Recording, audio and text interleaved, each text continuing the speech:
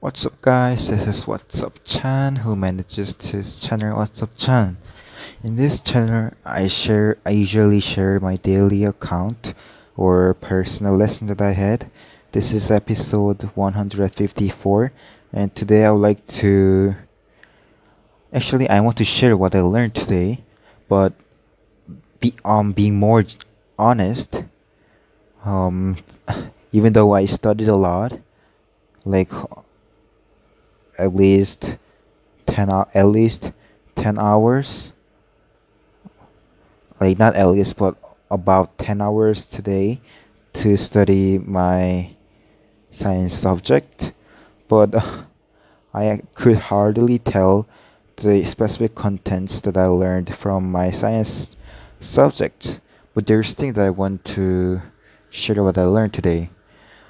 First of all, I think I learned the main topic was electricity, and it goes further that it goes explains about electron, which explains or which describes like quantum theory, the modern physics. And as I kept reading and studying them, I was really shocked. Like my mental is broken, which is Korean slang, mental broken, because um, it's really difficult to understand the concepts of physics reading just by reading the text written in the page, and there's just so slight pictures provided, and thing is really such thing really exhausted me fast. So I learned that in studying some visual preparation is really important for understanding. And I learned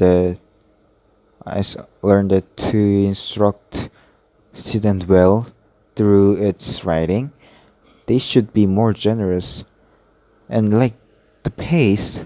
Just put the necessary fact directly, and they do not think students can understand their writing. Yeah, of course, writers can understand what they say because they are the writer and they have already had the knowledge necessary. But for students like me who is first time to know about this, their explanation is so bad. Yeah, so this is what I learned. In instructing others, it is really important to sympathize with who is learning, and it is important to lower the difficulty so that their understanding may increase.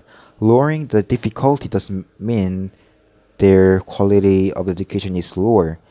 Vice versa, lowering the difficulty so that everyone who studies that can understand just by reading is more quality, more study and work of quality. I hope um, my school textbook making producers listen this video.